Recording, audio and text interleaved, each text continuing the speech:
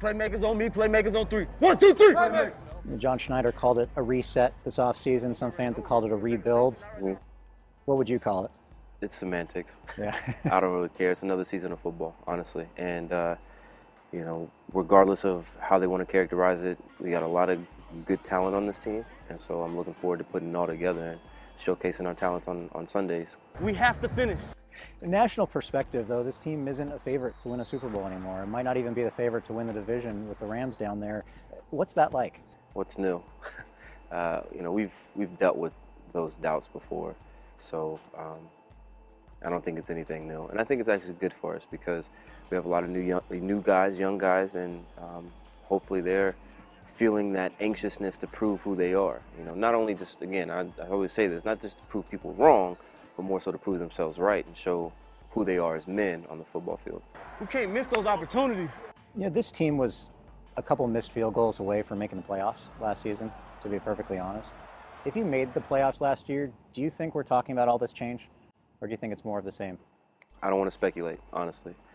I will address the notion that there was a few missed field goals. There's a lot of plays that we missed last year. Offensively, defensively, there's a lot of things that didn't go our way that a lot of things we had control over and that we didn't capitalize on. So I don't want to put it off on just one position or one player or one instance.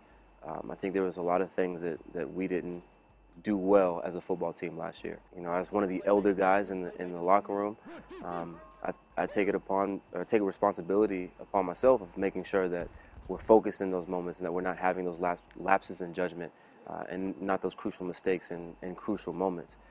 Because as we know, you know, it may seem like it comes down to those finite moments, but there's a lot of finite moments that lead up to that could have changed the landscape of it anyways. So we'll be focused on that this year for sure. Speaking of some of those moments, there's been a re-emphasis on reestablishing the running game this year.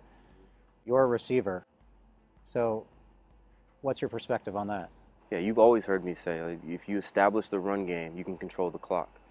We've been known here to have a stout defense, and then when we've had the running game, we've been able to control the clock, keep the opposing offense off the field, keep the score low, and really just dominate the game. And I think that's winning football. That's the winning formula. We demonstrated that in going to the playoffs for 6 consecutive years, going to 2 Super Bowls, winning 1. So that's the formula that I know that works. And I know seems counterintuitive coming from a wide receiver, right. But at the end of the day, I want to win championships. That's really all that's why I play, is to win.